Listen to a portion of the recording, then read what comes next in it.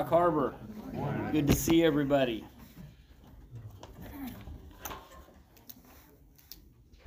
Page 41 in our study guides, the matchless Savior.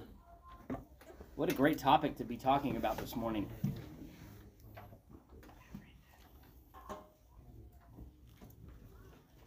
The central truth is that Jesus Christ is Savior and Lord. It's irrefutable, right? And that's the basis of the topic is He's matchless, meaning that there's nobody in the same category as Jesus. Nobody's in the same category. And I heard it put this way recently in a discussion that, as we've learned and as we're saved, and we really learned this at a young age, whether you're in church or not, there's this good and there's this evil, and it's always depicted in like movies and cartoons. You have this good thing over here, but then you have this evil thing over here, and evil has to be overcome with good in most cases. Movies are crazy nowadays, though. So what we kind of get this idea in our mind that you got Jesus over here on this side, and you got the devil over here on this side. And over the years, we kind of put them in this kind of categorization of good versus evil. Jesus is the good one. Devil's the bad one. The devil's got this power over here. Jesus got this power over here. But what we don't realize is if you really look at it properly, that the devil is not in the same category as Jesus. In terms of, if you want to put it in terms of outright power. I mean, the devil was cast out of heaven by angels. God didn't have to do it himself. I mean, if you want to put him in that category, you put him in that category. But there's nobody that matches up with Jesus. It's not even in the same category. It's far above. When we're talking about the struggle between good and evil, it's a struggle of the flesh. It's not a struggle of power versus power. Does that make sense? Amen. God is far above. Jesus is far above anything out there. Nothing can match our Savior, Jesus Christ. Nothing. Amen. And that should make you feel good this morning. I mean, He's our hope. We put everything into Him. We put all our eggs in that basket, right? But there's so much more to it than just that. But, talking about being matched, it's good to know that the one that I'm trusting in this morning, especially with the crazy stuff that's going on today. And, there's always rumors of something now. Always there's a rumor of this, there's a rumor of that. I just want to know that I can turn to Him and trust Him, and I can. Yeah. And no matter how bad it gets, I can still trust Him to get me through. No matter how bad it gets. Nate and I have been talking about this. It's like we still got to stand on the Word. We still got to trust in Him. And we've got to, and I think this lesson this morning is a great reminder that there's no one that compares to our Savior. There's no one or nothing that can compare to Him. So let's get started. It says, in the busyness of life, everyone seems to be short on rest. I stopped right there. I literally stopped right there. I was like, wait a second. Somebody else needs to teach this message and let me come out there and listen to this because this was for me. I said, the busyness of life. I said, man, everybody can deal with that, right? Or relate to that. Everybody's busy. Everybody's short on rest. At some time or several times in the past few days, you have likely uttered the words, I'm tired. For me, less than 24 hours. Yeah. In the spiritual realm, when we are trying to earn favor with God, we will be spiritually tired. Why is that? You can't earn favor with God. Because you can't do it. It's not doable. You cannot earn the favor of God. It has been gracefully given to you. So there's nothing that you can do, nothing at all, under any circumstances can you do, because it's not even a thing. Does that make sense? It's like it's not even a thing. Trying to earn favor with God. Everything that He's going to do, He's already done for you. And He showed it in His Son, Jesus Christ. By what He done for us, He showed His love. So there's nothing else. Can't earn the favor. So that makes us spiritually tired. And I think we've all probably tried that at some time or another, trying to earn favor with God. Or maybe caught ourselves doing things thinking, He'll be proud of me. Or we're trying to kind of work our way up the ladder. Because we got that kind of mentality as humans that we got to work our way up that ladder, so to speak. And sometimes we treat God the same way. We treat the Christian lifestyle a lot like a corporate lifestyle. like, I'm going to do this and this, and I get promoted. And then I get promoted to this, and then I get to make more money. You've heard me talk about that often. That often we attach God to financial prosperity. And that's the way people see him. It's just the God that gives all those things. But when you really look at what often we try to do, it's I don't know, I really don't even know the right word to put it. I would say at times I've embarrassed myself with the things that I was trying to do to earn favor with God. I didn't realize I was doing them, but I was doing them. Trying to get on the inside, trying to get a little extra, thinking that was going to work. But he's already given everything to us. So he says we will be spiritually tired, but he calls us to rest by accepting Christ's work on the cross and seeking his peace in our lives. He is our Savior, and nothing can compare to him or to the rest he gives as we place our trust in him.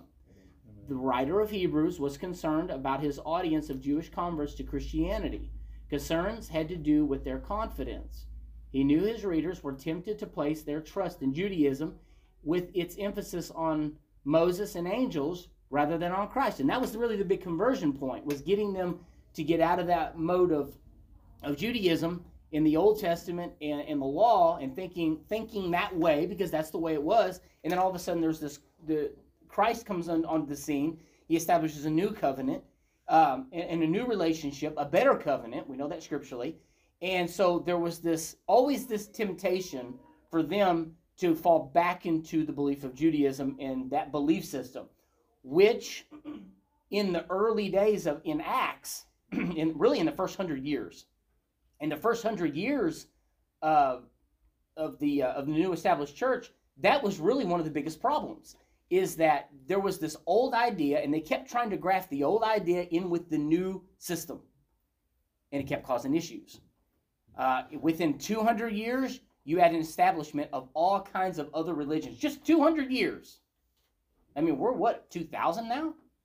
After Christ? 2,000?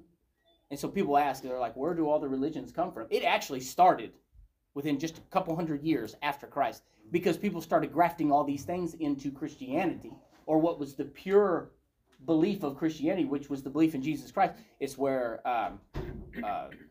Catholicism come from. It was all these offshoots and all these new belief systems and new ideas started to spring forth. It was always interesting to me that not a lot has changed since then. People always coming into a new life in Christ, right? But still trying to merge the old ways and graft them into the new ways. And for 2,000 years, it hasn't worked.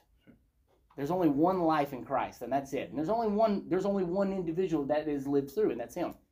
And so I think that's a good lesson for us this morning, to make sure that we're not trying to graft old ways into our new life. Right? Do we all agree? Do we all agree this morning that the old man is dead? Amen. Now, I think with a bit of work, we keep him down. But he's sneaky. He likes to be resuscitated. He likes to try to come back. So you understand when I mean old ways, I'm talking about that old guy. The guy with his old belief system and his old ideas, things that are not for you today. They're not any good. The devil he can't make you do it, but he sure does a handily job at trying to convince Christians that it's better to not give up everything. Come on, come on. Don't give it all up. I mean, you can hold on to a couple things, and he'll use those couple things to reel you back to that old lifestyle again. So, can't have those things. There's a bit of temptation that we've got to work through. So he sought to show his readers that they needed to place their confidence firmly in the Lord. Firmly. Because you got to remember, this was a learning experience, because up to that point, it was about the priesthood. And the priesthood done the sacrifices, and the priesthood took care of all of those things. They just had to bring the proper sacrifice. So there was this type and shadow of forgiveness, or atonement. So they were atoned for that time. Well, when Jesus came, then they personally could go before the Lord and receive the forgiveness that they needed. They could repent themselves. This was hard for them. This was a personal thing. So he said he was trying to get them to understand that this is not about that system anymore. You have to do it. You're the one that has to repent. You have to ask for forgiveness, and you have to. Amen. It's Come just on. between you and him now. But the world still looks at Jesus and says, well, he paid the price for me, so I don't have to do anything. Yeah, that's a lot of modern Christianity today. Yeah, I would say that. Yeah. They just think, well, he done it all for me, so I'll just go ahead and live like I want to, because my sins are already forgiven anyway. Right. Yeah, that's not biblical. It's not biblical. And that's twisted too, because I mean, if we think that, well, Paul said it. You know, if we think this is a free pass to do whatever we want. I mean, he said, should I keep sinning in light of this grace? God forbid. Should I keep doing these things? God forbid. We gotta stop those things. Okay, so let's keep moving. Okay, only in him could they find the hope they needed to rest in the Lord amid severe trials. Pastor's been talking about this in the months leading up to this, and I would say 2022 really in Rock Harbor Church has been, in my view, dedicated to practical Christianity. Practical Christianity. Like Christianity 101. Like the basics. Like this is what we're supposed to be doing. And the thing that's been so refreshing about that is we've needed it. Yes. I mean, we've just absolutely needed it. A wake-up call to basic Christianity, like coming back to prayer. And I feel conflicted about that, because I think, well, it's not like I've necessarily given up prayer, but I've had to come back to prayer. You understand what I'm saying? I never actually got away from it, but I got away from it. I never really got away from certain aspects of Christianity, but when I rediscovered them, I found out I was far away from them. You understand what I mean? It's the difference between being fervent, and then being in a place where we have forgotten what we had done and what had got us to that point. Dedication, devotion, a heart that wants to do things for the Lord, a servant's heart. Basic stuff. And I guess what I'm saying is that I felt conflicted, because in a way, I was kind of ashamed of myself that I'd have to be reminded of such things. But we do. I think if we could all just admit it right now and just be honest, the basics is good enough. It's good. It's good to know. It's good to be reminded of. And we need it desperately. I think, like you're saying there, prayer being one thing, that it's not a thing. It should be an experience. Yeah, right, yeah. And when you keep it an experience, that's refreshed. It's good. Because it's refreshing. It's an experience with God, who you're right. Yes. If it just becomes ritualistic, Yeah. or kind of sort of what I got to do every day, Sure. then it's different. It is. And that can happen to anybody. You're exactly right. Yeah. And knowing and just admitting that if we're there, if that's where we're at, admitting that, okay, that's where I'm at. That's where we're at. We've not been as fervent as we need to, or we haven't prayed as much as we need to. I've looked at it a lot like I know what it's like to be in that prayer time, in that prayer closet, and the only thing I can think about is what is going on at that moment, which is just between him and I. And all of you know what that feels like. But I also know the feeling of being in prayer and had finished a full, thorough time of prayer and not remembering because my brain is thinking about everything else. I'm totally distracted.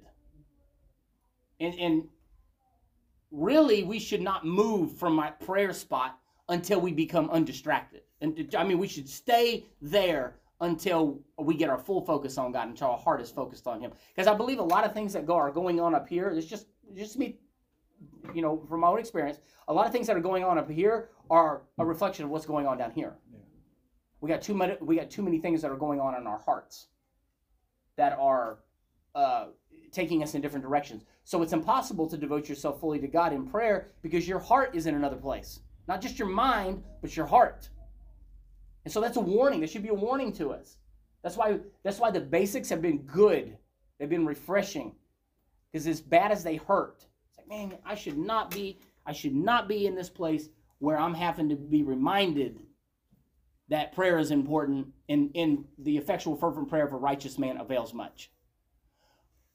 But since can we agree that we're close to the end? Yeah. I think I'd rather be reminded now than to have to stand before God and answer for my lack. I'd rather be reminded now. I'd rather it hurt now than to disappoint him. Okay, so practical Christianity. It's been great. This is, I think they should have put is there. This is a good message for us today.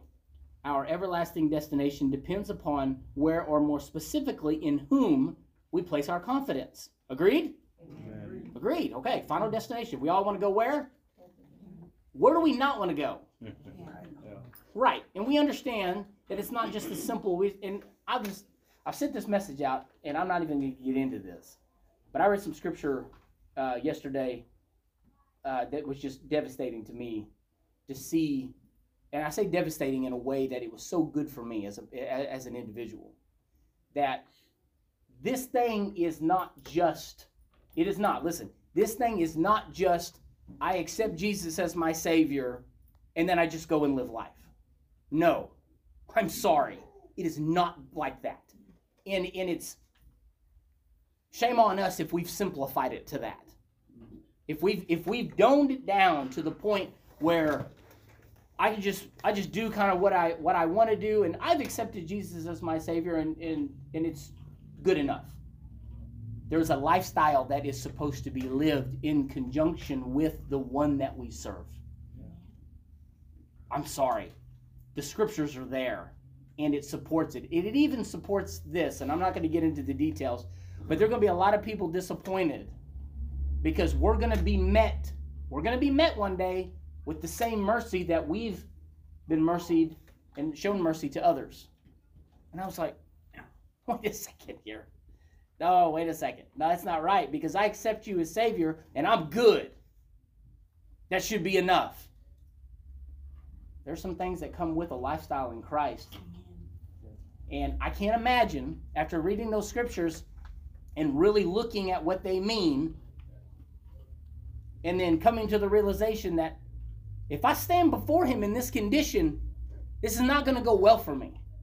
If I stand before him with unforgiveness in my heart towards other people, this is not going to go well for me. But I'm saved.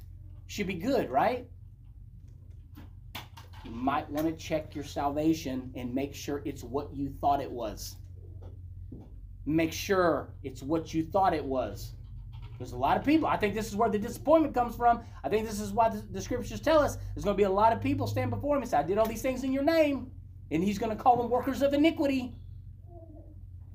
And that doesn't even compute, right? You think, no, that didn't even make sense. I'm not going to be in that category. That's not me. But when you start reading these scriptures about how he asks us to live, he's like, look, faith without works is dead. If you got faith, but you don't have a lifestyle that actually matches up with who you believe in, then it's dead. It's not even alive. And that's disturbing. It really is. That just rakes at my heart. Like, wake up. This is not as simple as we would like to believe that it is. And that there are things in God's Word that point us saying, right over here, live like this. And people don't live like that. There's going to be a day, and I believe it's very soon, where he's going to separate everything, and then we're going to be held accountable. And so, and I'm not going to keep beating that drum because we have a lot to cover this morning.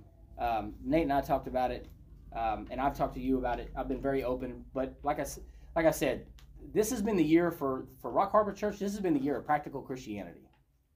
It's been a year for practical Christianity, and coming back and mastering the things that seem to be so small and so simple, but remastering them once again. All right, let's keep moving. Page 42. Let's get our scriptures this morning.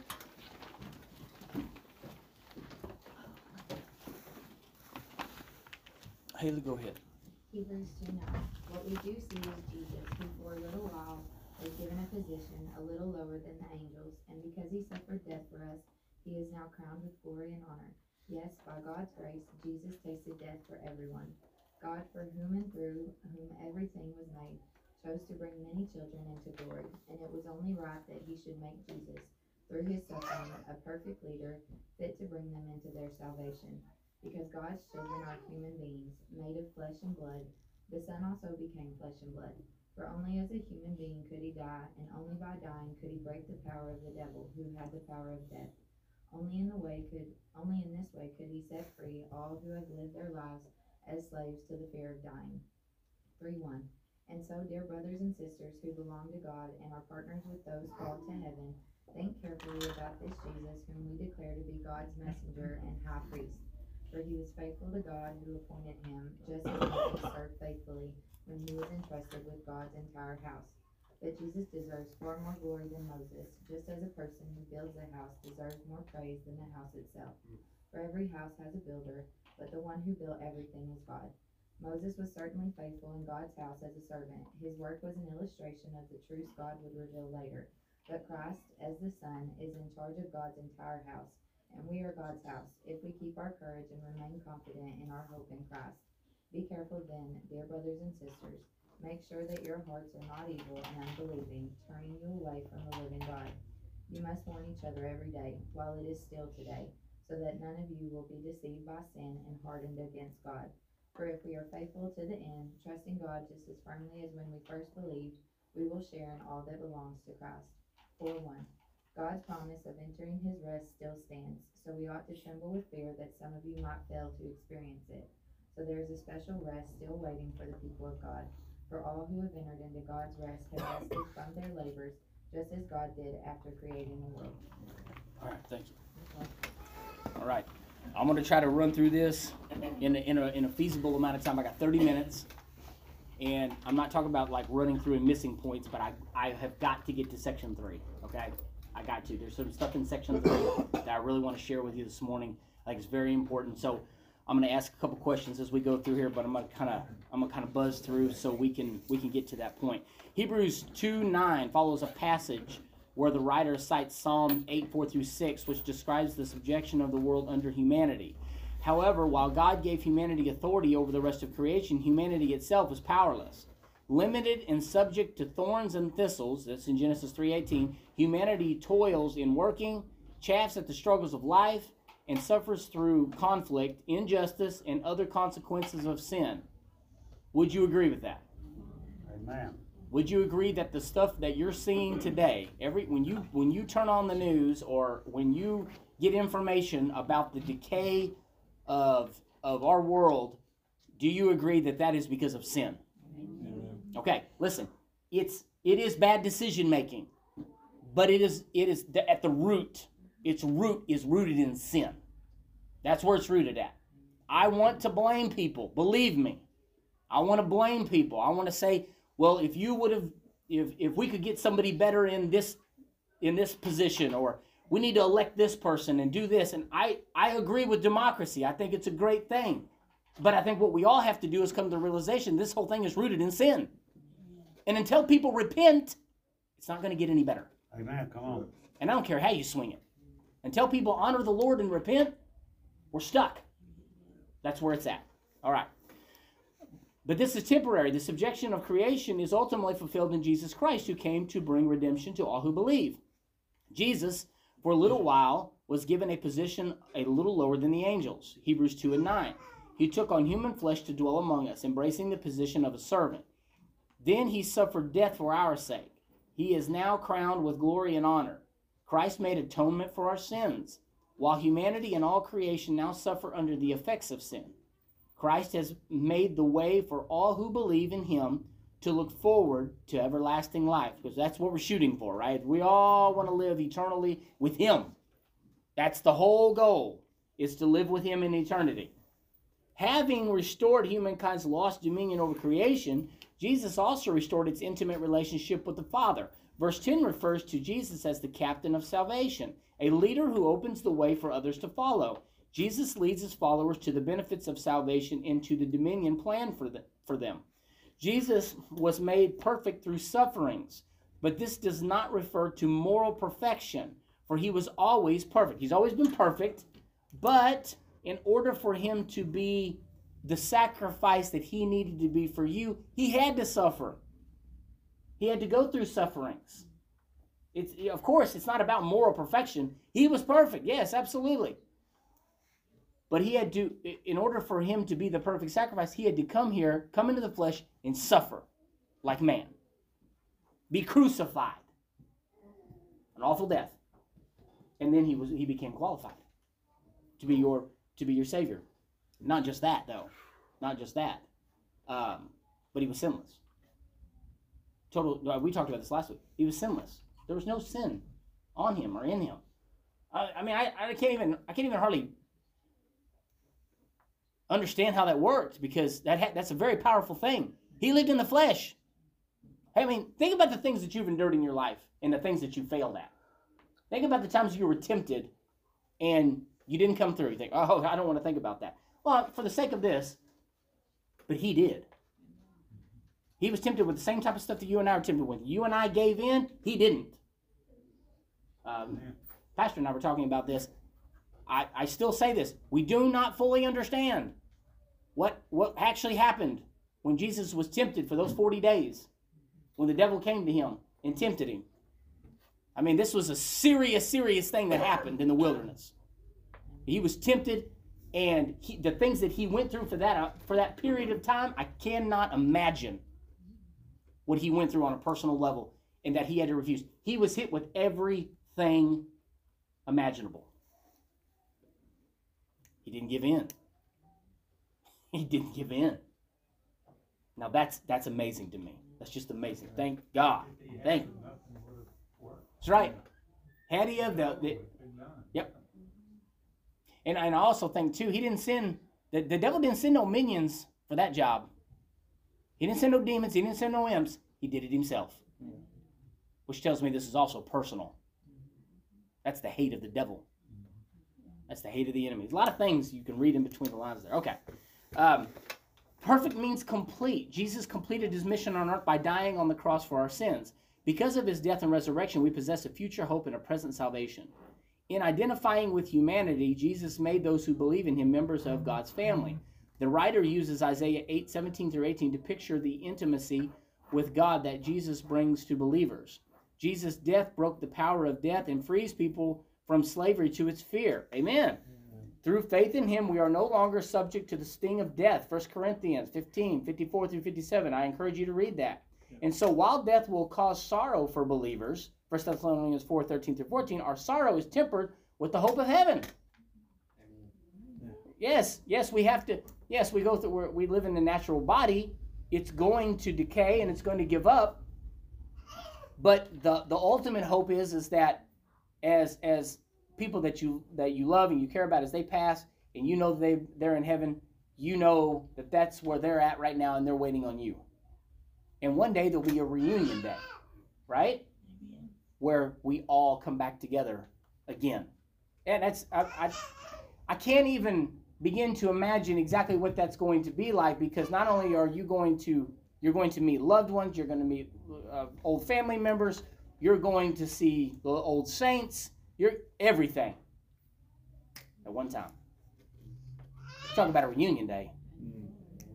That's more to take in than I can take in. The physical body can't handle something like that.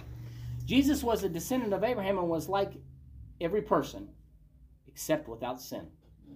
He could serve as our high priest. By experiencing temptation, he could empathize with those who are tempted.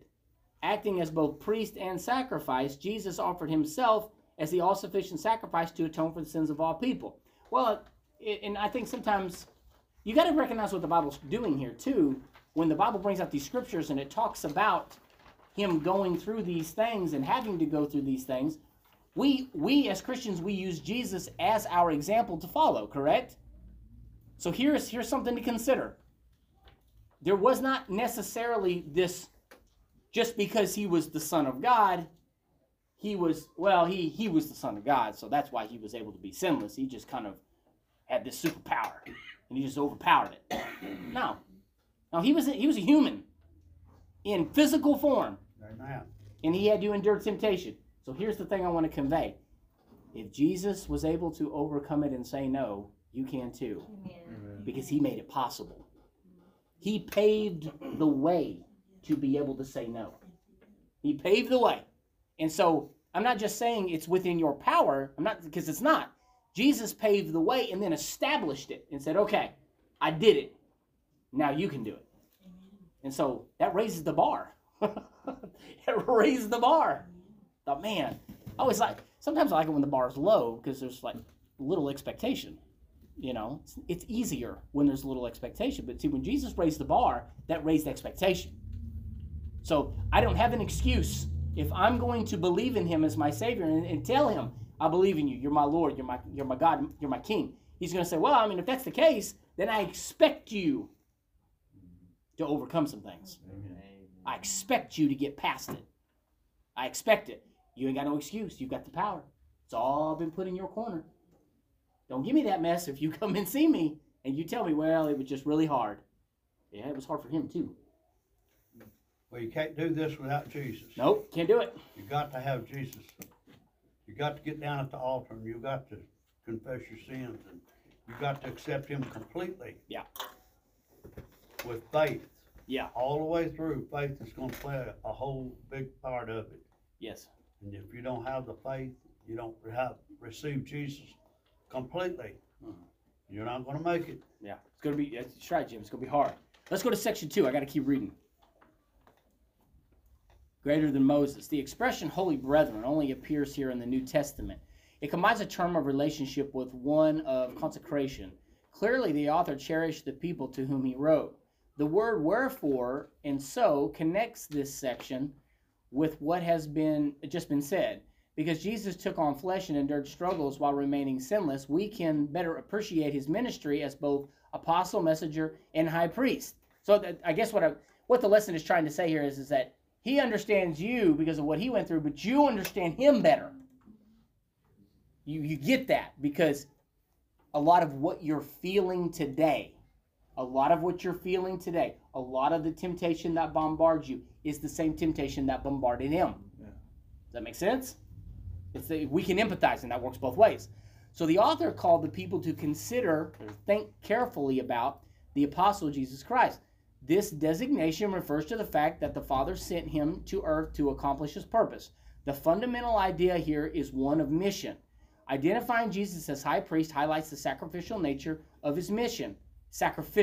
Nature of his mission. So what does that mean? Well, I mean, the whole thing was sacrificial. He did not come for himself, he came for you. Is that right? Yeah. There wasn't this inclusive deal where it was just about him. He made this about you. He said, I'm coming for you. Well, that kind of set the tone and set the stage for the entirety of our lives from here on out. Sacrificial. Being a servant. Which, to me, when you really look at the thing that I don't know you. I don't know exactly what you do in your personal life. But I'm going to say that just judging by the scriptures and the fact that Jesus set the stage for servitude, being servants. He talks about this in the New Covenant. That the whole lifestyle of Christian would be of servitude, which is also why this is one of the hardest things to actually pull off.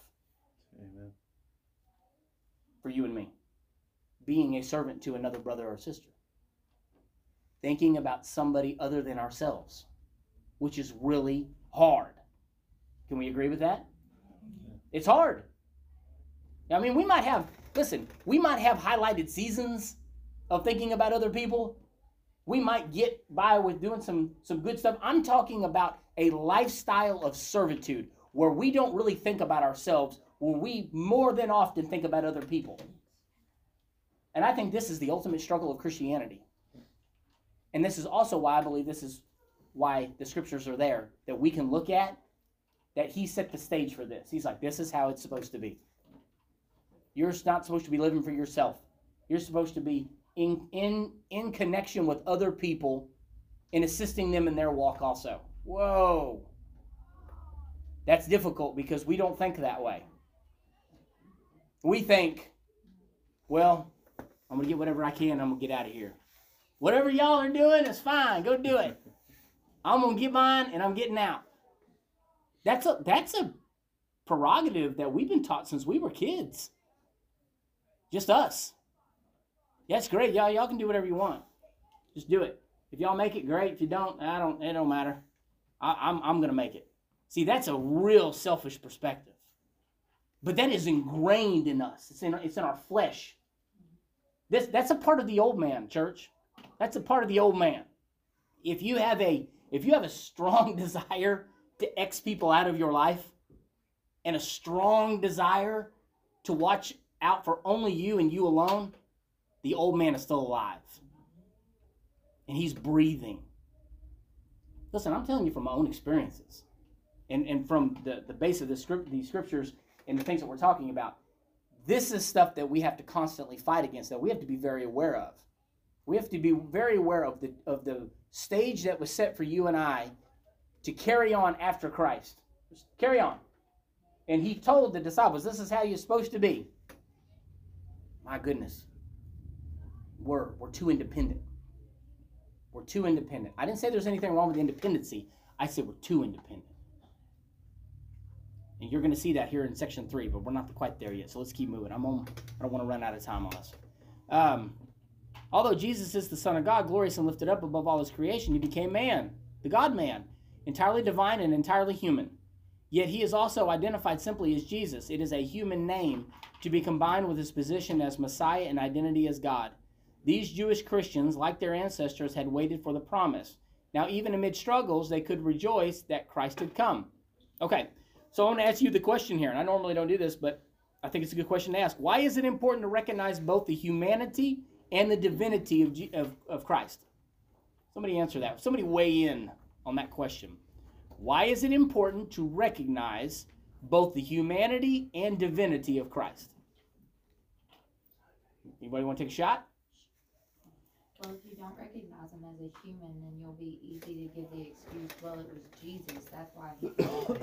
Good. So if you only think of him as divinity, well, of course, divinity can conquer all temptation and sin, but when you think of it as a human, and he was living in the same body that we have right here, like, it makes it so much different that he would come from his throne and choose to be a human for our sins, and it takes on a whole brand new meaning. Yeah, it does. It changes everything when the creator of the world comes down in human form for you. I mean, really, that changes everything. I mean, you think, well, there's something going on there. I mean, there's something powerful about that. We have to have the realization that he was human, but yet God at the same time. He had a different set of temptations. He could have stopped whatever it was right there at that instance and called on the power, but that would have nullified the other thing of the sacrifice right then and there. Right. So he was tempted on a whole nother level from what I could even fathom. Yeah. I mean, he could call down, like it says, when he was getting crucified, he could call down legion of angels to save him, but it didn't. I always look at, Pastor, go ahead. Kind of on what Sean said, he could have called on the temptation to cease. Yeah. Stop now, quick. Anything. But he didn't have to endure it. Yes. He had to resist it, even in human form. Yes. Because he had the power to say, it's not, that's it. Yeah. Right. He didn't do that. He had to go through it. And I think what's good too is if you look at the temptations that Jesus was tempted with when he was there, these were temptations, one is specifically of power and being a ruler. And the devil is saying, I'll give you all of these kingdoms if you'll just bow down and worship me. What he was trying to do is he was presenting an alternative to the cross. The devil knew. That was the whole purpose of the temptation. We don't want you going to the cross because we know what happens if you go to the cross. If you make it there, then we got total redemption. So he wanted to get him to take an alternate to the plan. So that's when people have asked about that and even debated about that, they're like, what good is it taking him up in a mountain, showing him all these places? It was an alternative. It was like that, like the ultimate crucifixion and being able to be at the right hand of God and being a ruler, but it was the devil's version, which is what the devil always does, an alternate version. Well, if you're not careful, you'll miss this because some see it for just three things. The three things taken off her. It No. was 40 days. Right. 40 days of intense temptation. That being the main thesis of it all, which if you think about it, all's included in those three things. Sure. Give you the world, but there was we can't even understand what was going on. The Bible doesn't clearly, if it talked about it all, we'd have to have 3 or 4 more books. Yeah. Just of the temptation in the wilderness. I think so. So it's extensive. Very extensive. That's good. Very good. Okay. Let's keep moving. Through the first 2 chapters, the writer has developed the argument that Jesus is supreme. His greatness is unmatched. We agree with that. Formerly, the comparison was to angels and prophets. Now he turns to Moses, noting that Jesus deserves even greater honor than he. Hebrews 3, 2-3. To the Jews, there was no greater man than Moses. The writer does not criticize or downplay Moses. Rather, he points out that while Moses was a great leader entrusted with God's entire house, the people of Israel, Jesus is far greater because he is the one who builds the house. When we've been talking about this, remember, in the weeks past, you can't be greater than the one who created you. You can't do it. That's why we've been talking about how perverted the things are today. And they're coming up with artificial intelligence that's supposed to be smarter than humans. Okay, that's perverted. That doesn't even make sense. Because that gets away from the morality in the flow of things. You're not greater than your creator. But see, that's what man wants to believe, and that's the whole purpose of that. Is that, well, we could create something that could be smart and outthink us. It's like, you guys are idiots. It sounds, yeah, Tower of Babel all over again. It's like, what a great idea. Well, you got to understand, what did we say before? The problem is rooted in what? It's rooted in sin. You think, well, that's nonsense. They're just trying to make better. No, they're not. This stuff is rooted in some deep perverted stuff. Deep. And what this place is going to look like in 20 years? Whew, man. Nate, didn't we say that they've got, when COVID was going on in China, they had these mechanical walking dogs that patrolled the cities and told everybody to get in their houses. If you hadn't even seen any footage of that, it's pretty astonishing.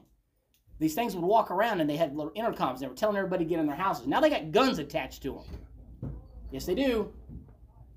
Yeah, believe that. That's crazy. But that's where we're at. That's the depth of sin. There's no limit. And yet he also, far more, the one who built everything is God. Verse 4, and that's scripture. We just read that. Jesus built the house. He built the church.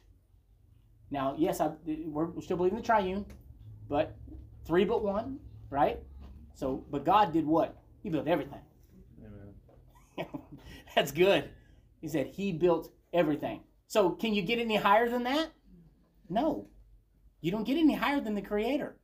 He said he created everything. Well, you can't trump that. You can't beat it. Having established the superiority of Jesus above even the one deemed by those readers to be the greatest man who ever lived, the writer talked about the virtues of Moses. He was faithful in God's house as a servant, yet Moses was only a servant, but Jesus is in charge of God's entire house. Amen. In the New Testament, God's house came to include all who call upon the name of the Lord, and we together are God's house, through which he carries out his promises. Like those Jewish Christians of the first century, we can keep our courage and remain confident in our hope in Christ. Absolutely. Why? Because he's a rock. Yeah. He's a rock. And we built our house on the rock. And when the winds hit it, and when they smash against it and the waves hit, it's not going to go anywhere. It's not going to go anywhere. Okay, let's go to section 3. We made it. I got 7 minutes. I think we can get through it. Hebrews 3, 7-11 describes the rebellion of Israel in the wilderness. Verse 12 identifies the root of the problem, an evil and unbelieving heart. Such unbelief results in turning you away from the living God. Do you remember the story? I mean, we know that that Moses was leading them, and the reason they ultimately did not take over the land of milk and honey when they were supposed to take over the land of milk and honey was because of unbelief. Amen. They just, and if you read through the story, it's easy to cast stones on them and think, well, I mean, look at the miracles. I mean, you split the waters and you walked across on dry ground. I mean, there was some amazing stuff that happened. And God gave them water and he gave them manna, but they didn't like the way the water was given, and they didn't like the manna that was given. They didn't like it. And they just kept complaining and complaining and complaining to the point where God said, all right, you're stuck. Your whole generation is going to die here. And I'll take over the new generation. I'll do it through Joshua. Now that's hard. Just draw a line. Just draw a line. Because a lot of that reflects Christianity today. Just complain and complain and complain. Frustrated. It's not what we want. It's not what we want. It's not what we want. And sometimes I wonder if God's just, whatever y'all want to do, fine. Whatever. If y'all want to go that way, go that way. I've been trying to get your attention forever, and you just don't listen. And I'm just paraphrasing. I'm not saying that God says that. But to a God that loves us as much as he does, with the intensity and the passion that he loves you and I, can't you see him throwing up his hand sometimes with the way that we treat him? That's not biblical. I didn't say it was biblical. I just said, this is my perspective, me. Sometimes I think God throws up his hands like, oh my goodness, what are we going to do? Everything's going wrong, that's when you think that too. Yep. So, we got to consider that we're the complainers. It's us. We're the one that the problem is with. Why? Because naturally we always think it's somebody else. It's someone else that's got the issue. It's somebody else that's got the problem. It's somebody else that caused the mess. And no one ever takes accountability. Listen, church, judgment begins in the house of God. Where do you think it starts? Where do you think the whole thing is going to start? It's going to start with this house that was created by Christ. It's going to start with you and me. And that's a hard bit. That's a horse pill. It's a hard bit of accountability that we're going to have to call ourselves out and admit, oh yeah, you know what? The problem's me. It's not. Forget that. Yeah, I would look out there. Sure, there's a lot of chaos going on. But far be it from me to start thinking that I'm higher than everyone else. Right. The problem started here. Let's remember that. Okay, the phrase turning away is forceful, conveying a sense of rebellion against God. Unbelief entails rejection of God, and as a result, rejection of Jesus Christ as the means to reconciliation with God. Meaning like there's another way, and there's not. The antidote to unbelief includes the fellowship of believers. Wait, what? Antidote to unbelief is fellowship. That doesn't even make sense. Actually, it does. Now, this is why I wanted to make it here. I wanted to make it to this point, because I think there's some gems here. There's some stuff to really glean from this. You must warn each other every day. A reminder that every believer is vulnerable. Amen. Do you all agree that you're vulnerable? That we're all subject to making mistakes. But see, there's something to that. There's something to that piece of the lesson. There's also something to the way that we respond. Because it's like, no, I'm going to go over here in my little corner, and I'm going to do my own little thing, and the rest of y'all can go and make mistakes or do whatever y'all want to do. Like I said before, it's this mentality of, I'm going to go do me. And if you make it, great, and if you don't, well, good try. The Bible, it intertwines us. Accountability. I'm not saying you have to live with each other. It's not what I'm referring to. I'm referring to this accountability, and that we're supposed to be admonishing each other and lifting each other up. It is very important that you are in the presence of other people that believe like you. It's very important. And I understand that we all have different lifestyles, and we have different viewpoints, and we have different perspectives. I understand that some people enjoy being alone maybe more than others. Some people are more fellowship type people, and some people are like, just don't bother me. I'm not really trying to knock people's personalities. It's not what this is about. It's the principle that you are going to need your brother and your sister, and you need them in order to make this run. We need them, whether you believe that or not. To whatever degree, you need to work that out with the Lord. To what amount, you need to work that out with the Lord. But you need each other. you're not going to get away from that principle. You can't. That's irrefutable. You have to have each other. So I'm thinking, well, you know, if we have to have each other, then I can't cancel that out. I can't pretend like it doesn't exist, because it does. It's a thing. It's something. All right, I'm almost done. Christians need each other through mutual support and love. God, mutual support and love. Yeah, I told that to Sean because I've been going on about this for quite some time. That's the stuff that's been eating me up, is love and how love works.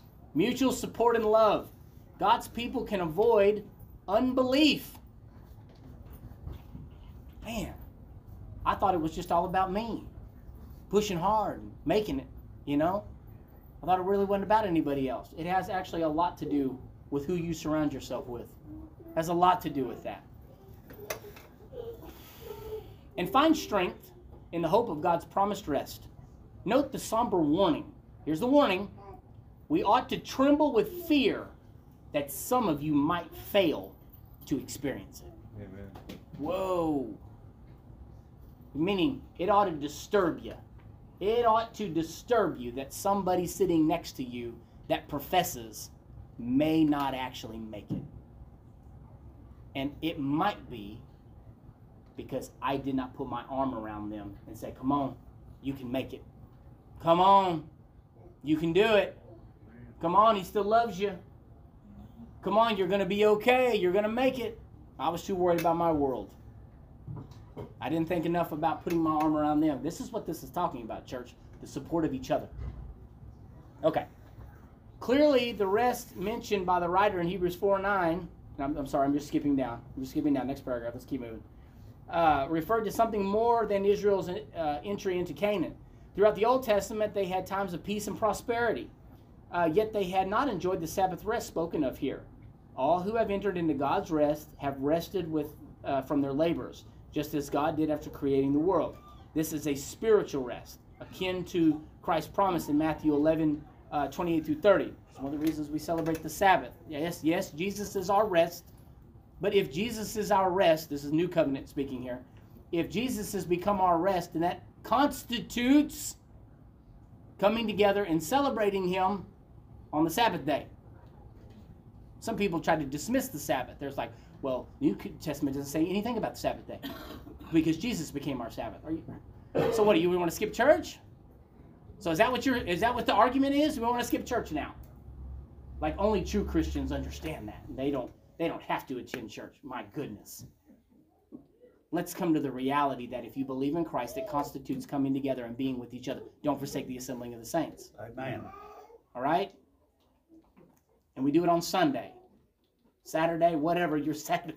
People get all twisted up about the Jewish calendar. When we are saved, we find blessed release from seeking salvation in our own works, our own futile attempts to please God, and can rest in the salvation brought about through Christ. As we come to grasp the rest found in God's grace, we can experience a restful peace in this life, even as we look forward to eternal rest in heaven. And might I add, as we finish this, as we look forward maybe to more difficult times. Maybe as we look forward to things not going the way that we would like them to. Maybe. But we rest in him because he is your rest. Amen. We rest in each other because we need each other. Fundamental, right? That's practical Christianity. It's practical stuff. And being chosen for this day and time that we live in, it may not be very appealing, but we're here. We're here. Accept it. We have a job to do. We need to make sure that we're stirred up with the Lord, but we need to make sure the people around us know the truth. Yeah. We need to make sure that the people sitting next to us in the church pew know the truth. Don't just assume. If you see a brother or sister dipping off into sin or something that can cost them their salvation, warn them. Put an arm around them and warn them. I'm not telling you to get in people's business. I'm saying warn them. Because we should all desire to see each other in heaven, not just make it ourselves. We're out of time, guys. God bless you guys.